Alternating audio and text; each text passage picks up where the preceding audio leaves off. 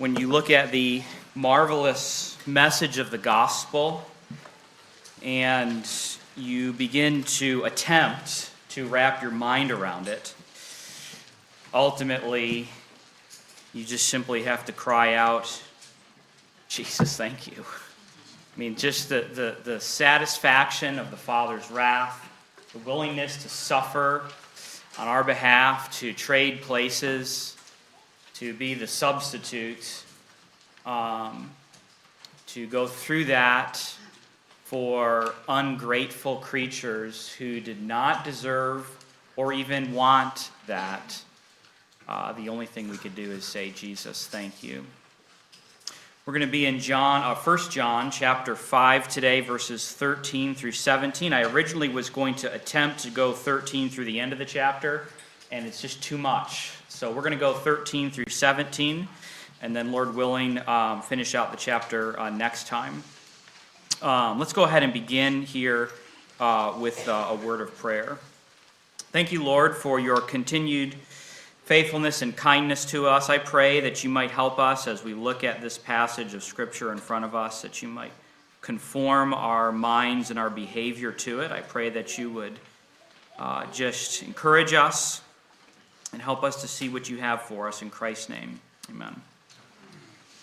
Recently, Joe Rogan said the following on his podcast. He said, telling a story about he was talking with a friend, he says, we were talking about how complex the human mind is and how complex life and society is, and yet there's no real management book. There's no document that shows you this is the optimal way to exist. And these are the pitfalls of existing other ways. You have these human reward systems built in, and they can be hijacked by these various things, and this is the way the human body and the human mind exist optimally. For whatever reason, there's no real structure that people can follow that's universally agreed upon. Say if you're a mechanic, right, and you're working on an engine. Like there's very clear documents that show that these are the pistons, and this is the spark plug, and this is the carburetor. If it's not clean, it'll do this. This is the problem with the gas line. You have to fix it this way and that way, and you do it all right, and it starts up and it works. And you can fix things that way, and you can build things that way. We don't really have that for the most complex thing that we're aware of, which is human existence. And I just want to say, I have news for you, Joe Rogan. I have news for you.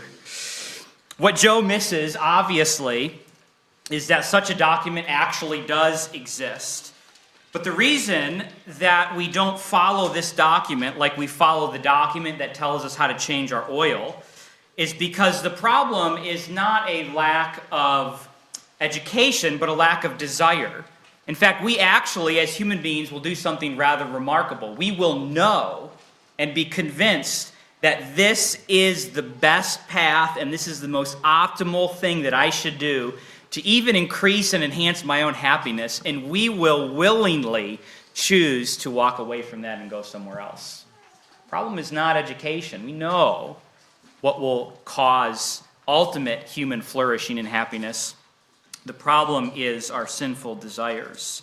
If people maintained their vehicles the same way that they maintain their marriages or their homes or their relationships or their views on sin, some people in this world would have found themselves on the side of the road hundreds of thousands of miles ago because we simply don't do what we know we ought to do. The letter of 1 John gives us a small glimpse into how this human, quote-unquote, machine runs optimally or properly. And you may recall that one of the things that we said in 1 John was that he wrote this with three main purposes in mind. And those three main purposes are explained in 3 verses. Is the order of this slide are we out of order here? Or did we get ahead of ourselves? So you have 1 John 1:4, where he says, we are writing these things so that our joy may be complete. We see in 1 John 2:1, I am writing these things to you so that you may not sin. So there's these 3 verses where he specifically says, this is why I'm writing this letter to you. And then finally, in our text today, 1 John 5:13, I write these things to you who believe in the name of the Son of God, that you may know that you have eternal life. And so what we have here is that 1 John 1:4 teaches that this letter was written so that you would have joy. 1 John 2:1 teaches that it was written so that you would not sin. And 1 John 5:13 teaches that it was written so that you would have assurance of faith. And we've observed previously that the way to the joy is actually through the other two. You cannot have full joy when you are living in unrepentant sin, and you cannot have full joy if you lack assurance of your salvation. Okay?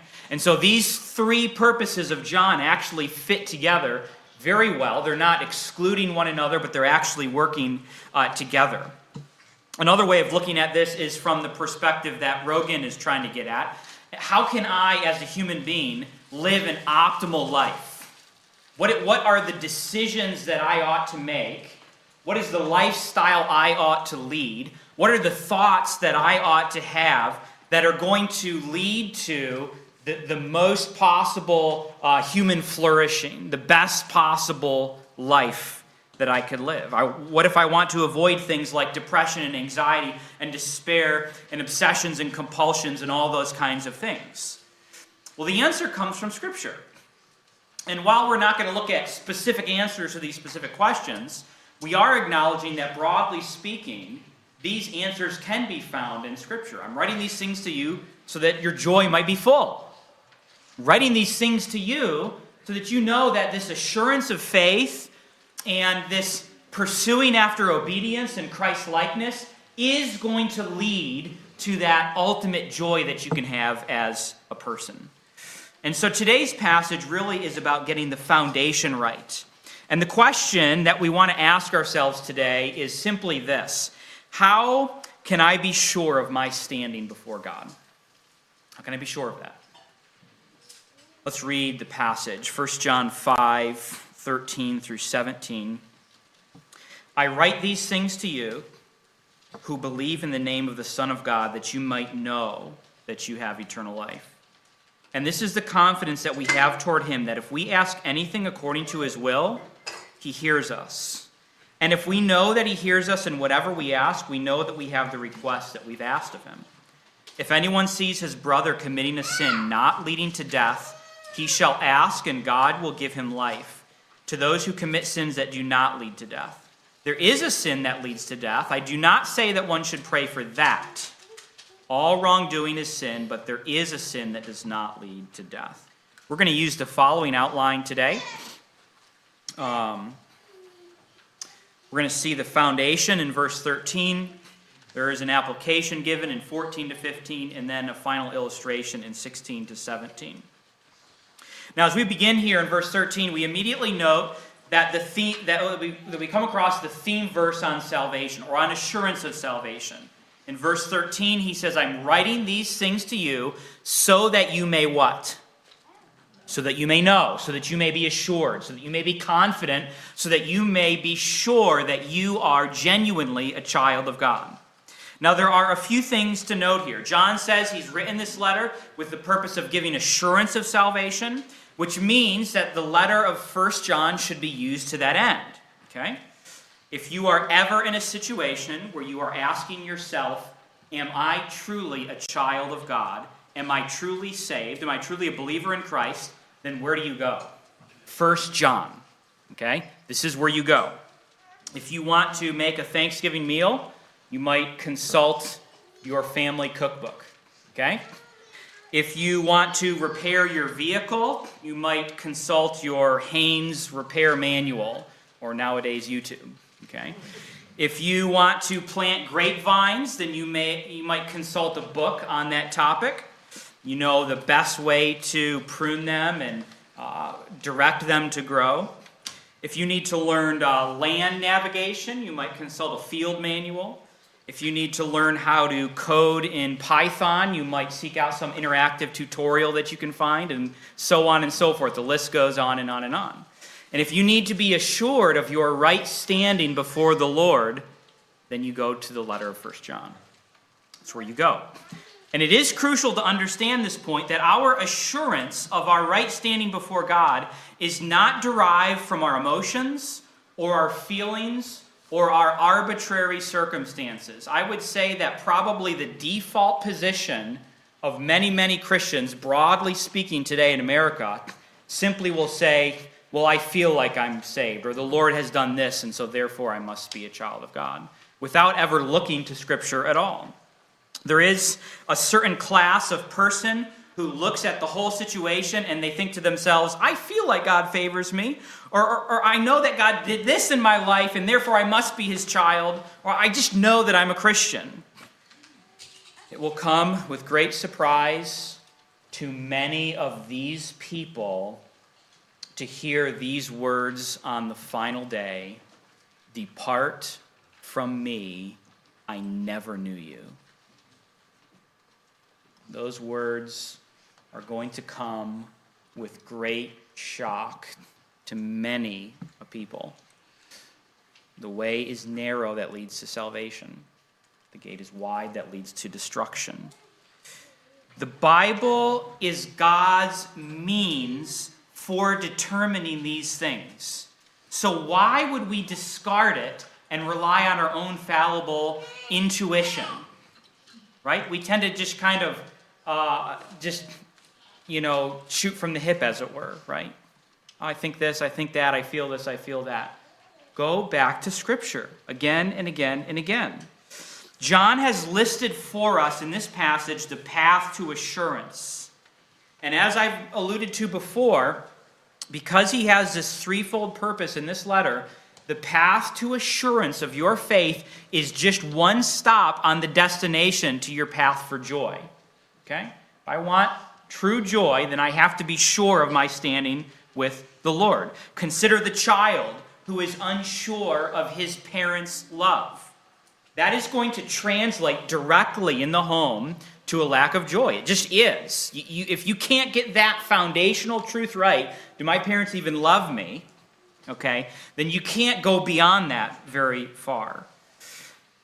And so one might walk away, and I understand we're getting to the end of 1 John here, one might walk away from some of the passages that we've looked at feeling kind of beaten down a little bit. And there are, admittedly, some very harsh statements in 1 John that I would suggest to us that we are by no means allowed to sterilize or neutralize or soften. It's not my goal or our goal to soften anything that we come across in Scripture. On the other hand, the harsh sayings in Scripture are here to lead us to repentance. Okay? And you know Proverbs 27:6, faithful are the wounds of a friend, profuse are the kisses of an enemy. And we live in a world where we want to be coddled, we want to be affirmed, and we just want that little pat on the head to say, just keep doing what you're doing, you do you, and everything will be great, okay? And we have really lost the ability to appreciate and actually even desire these wounds of a friend. And I would suggest to us that 1 John is one of these letters that provides to us many wounds from a friend, many harsh statements that really force us to ask ourselves, am I one of God's children? The path to joy in 1 John, then, is not through dismissing the difficult parts, but through embracing them, going straight through them. And therefore, we have this very concise summary verse, 1 John 5:13, again, where we are. I'm writing these things to you who believe in the name of the Son of God, that you may know. John is writing, of course, to believers. He says, I'm writing to you who believe in the name of the Son of God. Calvin says on this, he says that he wrote to those who had already believed so they may believe more firmly and with greater certainty and thus enjoy fuller confidence as to eternal life. Again, this is the goal. Calvin notes here, and I think the verse is teaching us, that God's heart for his children, we come across some of these harsh, I understand this, statements in the Bible, and 1 John in particular, and sometimes that can cause us to recoil a little bit. But I think what the Lord is doing here is revealing that his heart is for his children to move further up and further in, as it were. God does not want his children to lead wandering lives. aimless lives with no anchor, wondering, am I a child of God or a child of the devil? Where am I? This is not what the Lord's heart is. The Lord's heart is that we would know him intimately. The Lord's heart is that we would be sure of our standing, and that this would produce confidence and faith and joy in us.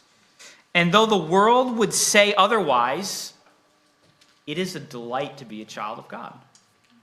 It is a delight to be part of the family of God. It is a refuge for a weary soul. And it is the one thing that when we get this thing right, everything else falls into place where it should be. You miss it here, and you miss it everywhere. The Lord included this portion of Scripture so that you would know. Be confident of your standing. And therefore, we ought to diligently apply the means that God has ordained to come to this conclusion. Seen from this perspective, then, the letter of 1 John is a comfort to troubled souls. Can you see?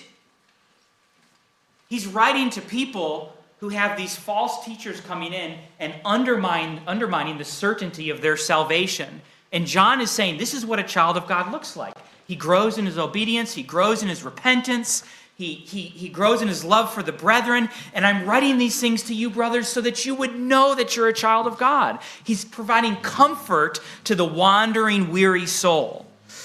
Now, some people would seek to rob the assurance that John is trying to produce for us. Okay? And there are certain pitfalls to avoid, and there are certain theologies, false theologies, that actually say that it's wrong to have assurance. Okay? One such would be Roman Catholicism. They would condemn confidence and assurance and say that you can never have assurance until the end. Okay? John says you can have assurance at the beginning of your Christian life. And you can walk your whole Christian life confident of a child. They would say that you can't have it till the end. Therefore, they rob the Christian of the assurance and confidence. Arminian theology does the same thing. We can lose our salvation, and so therefore we never can come to assurance. If you can lose your salvation, then you cannot have assurance. You can't. You can only have assurance of salvation that John is teaching us if your salvation is secure. Likewise, I've had conversations with some Amish who would actually say that assurance of salvation, if you think that you can have assurance of salvation, then that is presumptuous. You've probably heard some people use that term before, that you are presumptuous to assume that you can have assurance of salvation. I'm going to read to you what one commentator says about those who would say that this is presumptuous. He says this: his emphasis is important, talking about John, because it is common today to dismiss any claim of assurance of salvation as presumptuous. You're just presuming on God. You don't know. You can't. And to affirm that no certainty is possible on this side of death. But certainty and humility do not exclude one another. In other words, you can be sure of your faith and be humble at the same time, okay? If God's revealed purpose is not only that we should hear, believe, and live, but also that we should know, presumptuousness lies in doubting his word, not in trusting it. See what he's saying here? In other words, some people say, it's presumptuous of you to say that you can be sure of your salvation.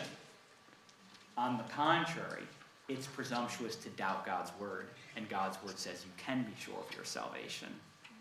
And so the presumptuous one is actually the one who walks around and says you can never be sure because they disbelieve God at his word. Whereas we understand, or should understand, that when God says, I am writing these things to you so that you may know, that we simply believe that. If God says you can have assurance, then you can have assurance. End of story. Assurance of faith is the foundation. And if we don't have that foundation, we cannot build on it. You've probably experienced this yourself at some point in your life, or known someone who has experienced constant nagging doubt of your standing before the Lord. And they can't be very productive until they nail this down. A community, for example, cannot build cars or start restaurants or pave roads if they're in a war zone. Right? You got to get the foundational things correct first. In the same way, you cannot pray well or evangelize or grow in your faith if you're unsure of your standing. All of your energy is spent in that doubting and that going back and forth, back and forth, back and forth.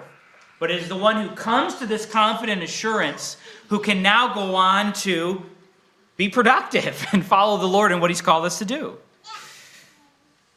When you come to assurance of faith, there is joy, and you can build on that. And one of the ways that you can build on your assurance of faith is through prayer, and that's the next section. In verses 14 through 15. He says this is the confidence that we have toward Him, that if we ask anything according to His will, He hears us. And if we know that He hears us in whatever we ask, we know that we have the request that we have asked of Him. Okay? Let's follow the train of thought here. When you are sure of your salvation, you have confidence. And when you have confidence of your standing before God, you then have confidence in prayer. That's all that he's saying here. We can be confident that when we pray to God, He hears us and will answer our prayers. Okay? And it's this building on this foundation. Okay? This verse says that if you ask anything according to God's will, He will hear you. Now understand that it's not simply saying that He hears you versus He's saying, wait, what did you say? I didn't catch that. Exactly. God hears everything. Okay? He hears all.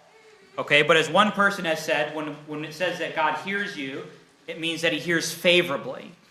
Hears you with a heart to answer that request. He hears with an ear ready to grant your requests. And we know this is true because of verse 15 that says, we know that we have the requests. And we already have what God has asked, or what we've asked God for. And we see similar promises throughout Scripture. Just going to John's Gospel. If you abide in me, this is Jesus speaking, and my words abide in you, ask whatever you wish and it will be done for you. Ask whatever you want, and I will do it for you. Okay? John 14, 13 to 14. Whatever you ask in my name, this I will do. That the Father may be glorified in the Son. If you ask anything in my name, I will do it. This is an interesting passage. Interesting couple of passages. When you come to these promises in Scripture, ask me whatever you want, and I will do whatever you ask of me. There are two groups of people. And we want to be in neither of these two groups here. Two main reactions, okay? So I'm going to kind of give a summary of all of these verses, and there's more of them. There's a promise and a qualifier. Okay? The promise is God will give you whatever you ask for. Whatever you ask in my name, I will do it. And then we see, peppered in these verses, the qualifier. The qualifier isn't in every one of them, but it's in many of them. And the qualifier is you must ask according to His will. Now, there are some people, reaction number one, who believe the promise at the expense of the qualifier. Okay, this group of people would come to this and say, God will literally give me whatever I ask for, like a genie when I rub the lamp, and He just does it. Okay? Sometimes this is like word of faith movement kind of things. If God didn't answer your prayer, it's just because you didn't have enough faith. Some people actually are arrogant enough to assume that you could do in your human flesh whatever Jesus Christ did, all the miracles and everything, if you just had enough faith? Okay. And so that's one reaction to these verses. The second reaction is to believe the qualifier at the expense of the promise. Okay? God is going to have his will anyway, and we have to pray according to his will, and so my prayers are unnecessary and redundant, and I may as well not even pray, because it's got to be according to his will anyway. Now, I would suggest that we don't want to latch on to either reaction. God promises to hear and to answer our prayers that are in accord with his will. And even Jesus himself prayed in the garden, Mark 14:36, "Yet not what I will, but what you will." Okay, this is what our prayers are to look like. They're to be qualified in this kind of a way. Now, of course, we need to be careful to avoid the word of faith movement that would influence us to believe that our prayers are more powerful than they are. Some people would suggest that we can literally get anything that we want because of these passages. Now, my guess is that most people in this room, at least today, probably don't fall into that first reaction. I would suggest that more of us would fall into the second one. Okay? Well, God's going to do what God's going to do anyways, and so we suffer from lack of prayer. Okay? Is that a fair assessment for most of us, probably? Okay. We suffer, I think, from lack of prayer and lack of trust in God and answering those prayers. And what we're doing in that situation is we are allowing the qualifier to swallow up the promise, so that we essentially don't even believe the promise anymore. Ask me whatever you want and I'll give it to you. This raises a question. If there is a qualification on these prayers, why so many statements all over the Bible saying God will give you whatever you want? Right? If these all come with qualifiers, you have to ask it according to God's will. Then why so many passages, some of which don't include the qualifier? Why is that? I would suggest to us that the reason for this is because your loving Heavenly Father stands eager to hear and answer your prayers, and that's his default position. Right? I mean, think of Luke 11. What father among you, if his son asks for a fish, will give him a serpent? Or if he asks for an egg, will give him a scorpion? You understand this as human parents, right? Think of your children asking you for something. Now, even though there are plenty of times that as a parent, you say no and I say no, I think, and you're going to have to ask my children about this, okay? I think that the default position is if my children ask me for something, I want to say yes to that by default. If they come to me and ask me for, oatmeal for breakfast, I don't know. And I give them I don't give them a brick and say ha ha ha ha ha, go get your own breakfast, okay? I mean that's not your default position. Your default position is you want oatmeal? Here's oatmeal. You want cereal? Here's cereal. You want bacon and eggs? Here's bacon and eggs. I mean, whatever it is, right? I mean, your default position as a parent is to say, I want to answer your requests. And I would suggest the same thing is true here. God wants to answer our prayers. He stands eager. It's his default position. Yes, he says no to our prayers. We have to ask according to his will. But he stands eager and ready. He's not vindictive. He's loving. He's kind. He's patient. And he loves us as his children. And that's what these passages are getting at. And to be sure, he wants our prayers to grow in conformity to his will. Prayer is, according to this passage that we're in right now, praying according to God's will, not against it. Okay? So yes, that is important. Now, from this perspective, what does 10, 20, 30, 40, 50 years of praying, Lord, your will be done, do to me? Right? I mean, you think of the Christian the mature Christian, the gray-headed Christian, who has lived his whole life or her whole life being born again at a very young age, who has submitted their will to God's constantly over decades. What does that do to that person? Well, for one, it humbles us. For another, it teaches us that we're not the main character. Okay?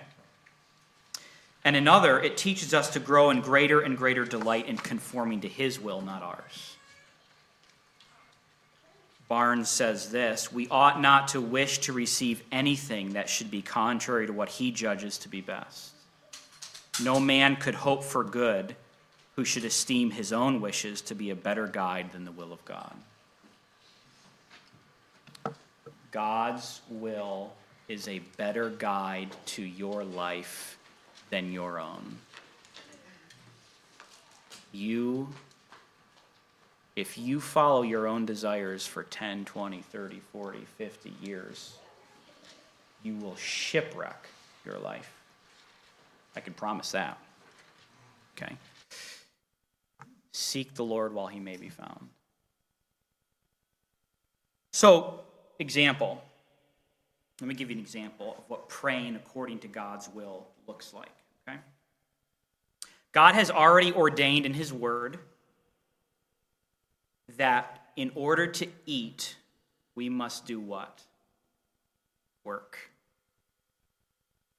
God, he's made that clear in several passages. In fact, in 1 Timothy 5:8, he says that the person who does not work to provide for his relatives is worse than what? An unbeliever. That is a very harsh statement of Scripture. The person who does not provide for his own family is worse than an unbeliever. The lazy man who does not want to provide financially for his family is worse than an unregenerate person. So what does it look like to pray according to God's will then? It looks like praying that God would provide food through my diligent labor, not by skirting around that or bypassing that. So, on this very point, to go back to Barnes again, he says this: it is better that an idle man should not have a harvest, though he should pray for it, than that God should violate the laws by which he has determined to bestow such favors as a reward of industry or work, hard work, and work a special miracle to answer a lazy man's prayers. God's will is for you to work to provide food for your family. Okay? So how do you pray according to God's will? You don't pray, God, I'm going to be lazy and not have a job, but provide anyway. That's praying against God's will. Does that make sense here? We're praying according to God's will. Now, we multiply those examples by all kinds of things we find in Scripture. And we saw the Ten Commandments earlier, okay? And so these are things that we do, and we pray according to God's will. It is God's will that you work. It is not God's will that you're lazy and idle. So the person who's lazy and idle, but prays that God would bless him anyway, prays against God's will. It would be better to obey God's will and work and pray that God would bless that. But don't pray that God would violate his will. That's what he's saying here. God will answer our prayers if we pray according to his will. So what does that look like in application? Well, the final two verses, he gives that to us here. He gives to us a very practical illustration of what this praying according to God's will looks like. If anyone sees his brother committing a sin not leading to death, he shall ask, and God will give him life. To those who commit sins that do not lead to death. There is a sin that leads to death. I do not say that he should pray for that. All wrongdoing is sin, but there is a sin that does not lead to death. All right, so I just need to start off this section here by simply acknowledging the fact that there is an incredible amount of debate surrounding what a sin that leads to death means. Okay? You would not believe the amount of ink that has been spilled to try to figure out the answer to what is going on here, okay? And so I'm going to tell you what I think is going on here and take my best stab at it, okay? John is saying that if your brother is committing a sin that doesn't lead to death, pray for it. He says, on the other hand, if they are committing a sin that does lead to death, he says, I'm not recommending that you pray for that one. And that is a can of worms. The most frustrating part about this is that there's no elaboration at all. Is there a list? Can we get a list? Is it these sins are sins that lead to death and these are not? Is it the unpardonable sin that Jesus references? Is that what he's talking about, the sin that leads to death? Is it the sin of not believing on Christ? Well, what's going on here? You can't just throw this out there, John, and then leave it and walk away and expect us to be okay with this, okay? Because it actually has implications. Like, has that person reached this point of no return and therefore I should stop praying for them? I mean, right? That's the kind of questions that you look at when you're looking at this passage. This is saying, I recommend you pray for this person, but not for this person. If I can't tell the difference between those people, how do I know who I'm supposed to pray for and who I'm not supposed to pray for? You see now the difficulty that... Okay, so there's many views, and I'm just going to tell you what I think is going on here, and if you want to know more, I can help you out with that. Okay, first base. All sin leads to death. Okay. If you sin one time in your life, you are guilty of for eternal damnation in a place called hell forever. And it is not the degree of sin that matters. It is the holiness of the lawgiver that is the reason for that. Okay? You sin against God, that means you put your fist in his face and you say, I know better than you, and you're guilty and condemned, and God is right and just and holy to send you to hell for all of eternity. Period. You don't like that? You say that's not fair? You say that's not right? That's not. Guess what? He's God and you're not. End of story. That's how it works. But he's holy, and he's kind, and he's just, and he made a way of salvation. Okay? So remember that. So all sin leads to death. He just talked last week about how those who do not believe in Jesus call God a liar. The ultimate sin that leads to death is rejecting Christ. Okay? Now, there's a theological debate here that I don't want to get into, but some people will say, well, you're not going to hell because you have committed adultery or you have murdered. You're going to hell because you've rejected Christ. Well, that's actually not true. You are going to hell because you've done all those things. But the ultimate and final is I've rejected Christ, okay? I think what John is saying here is I think that he's saying that we should not pray that God would pardon a sinner by bypassing the gospel.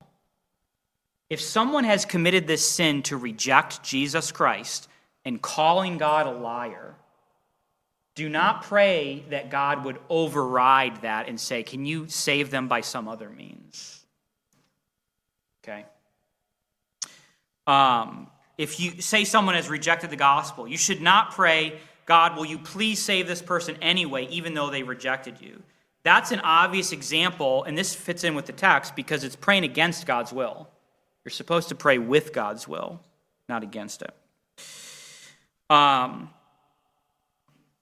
So I'm bypassing a ton of,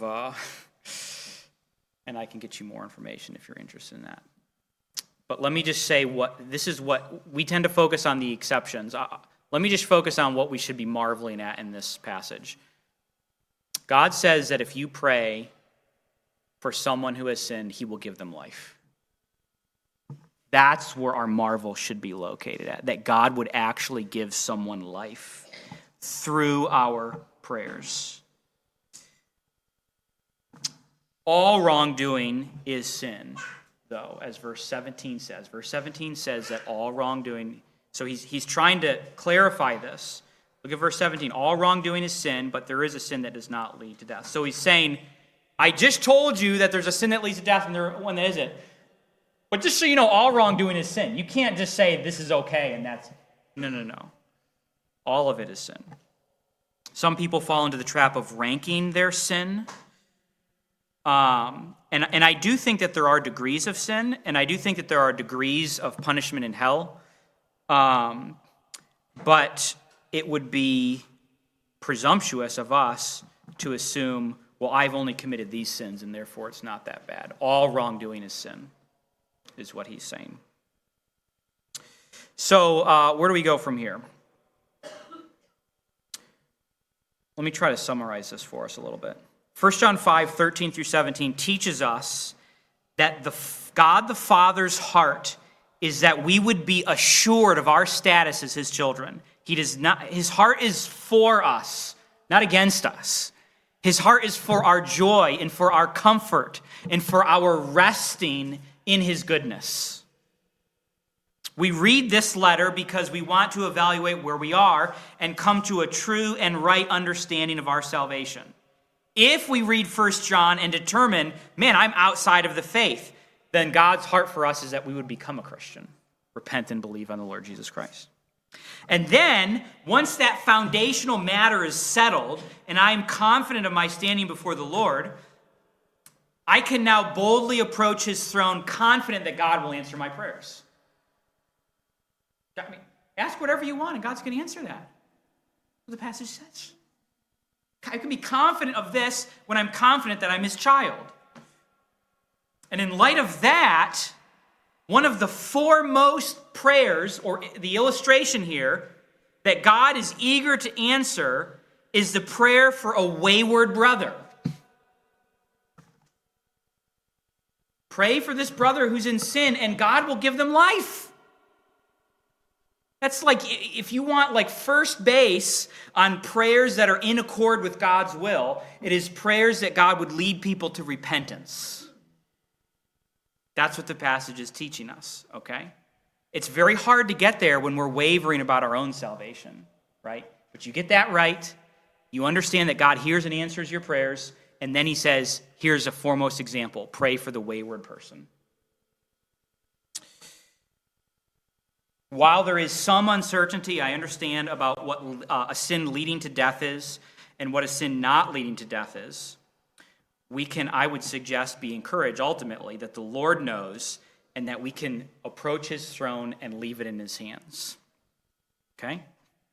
I would not encourage us to be wavering back and forth. Should I pray for this person? Should I not pray for this person? Is it a sin leading death? Is it not? You know what? The Lord knows.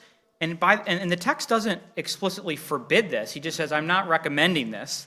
And when we're uncertain, guess what we do? I don't know what's going on, Lord. Hear me. Please help. Okay? And leave it in his hands. Trust him. 5 points of application today. Number 1, look to Scripture and specifically 1 John to evaluate your standing before the Lord. Do not trust in your own intuitions, wisdom, emotions, or feelings to tell you whether you are a child of God or not. Your heart is deceitful and will lead you astray. That's number 1.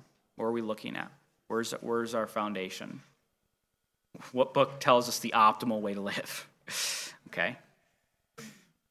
Number 2, earnestly seek after assurance. Don't let it go. Pursue it diligently until you come to be sure of your standing before the Lord. Recognize and forsake the things that rob us of assurance. such as disobedience to the Lord, not loving fellow believers, a refusal to repent over known sin, and walking in darkness. If you are living in sin and you know it and you're not repenting of it, then you can't have assurance. End of story. Okay? Earnestly seek after assurance. And one of the means that God has given to us to be assured of our salvation is that we will repent over sin. Once regenerated, always repenting. Number 3, approach the Lord boldly in prayer, confident that he will hear you and answer everything that you ask according to his will. More prayer, not less. Number 4, pray fervently for wayward Christians, having the confidence that God can restore them regardless of how far they have fallen. God has restored people to himself that were beyond what any of us thought was redeemable, including you.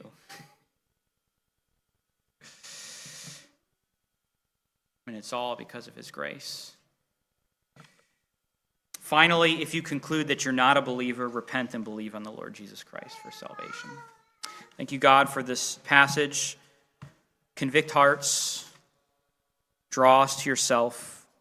Help us to have joy in your salvation. One of the most joy-filled experiences of life is being a child of God. I pray that if there's any here who does not know that joy, that you would grant that to them today. In Christ's name, amen.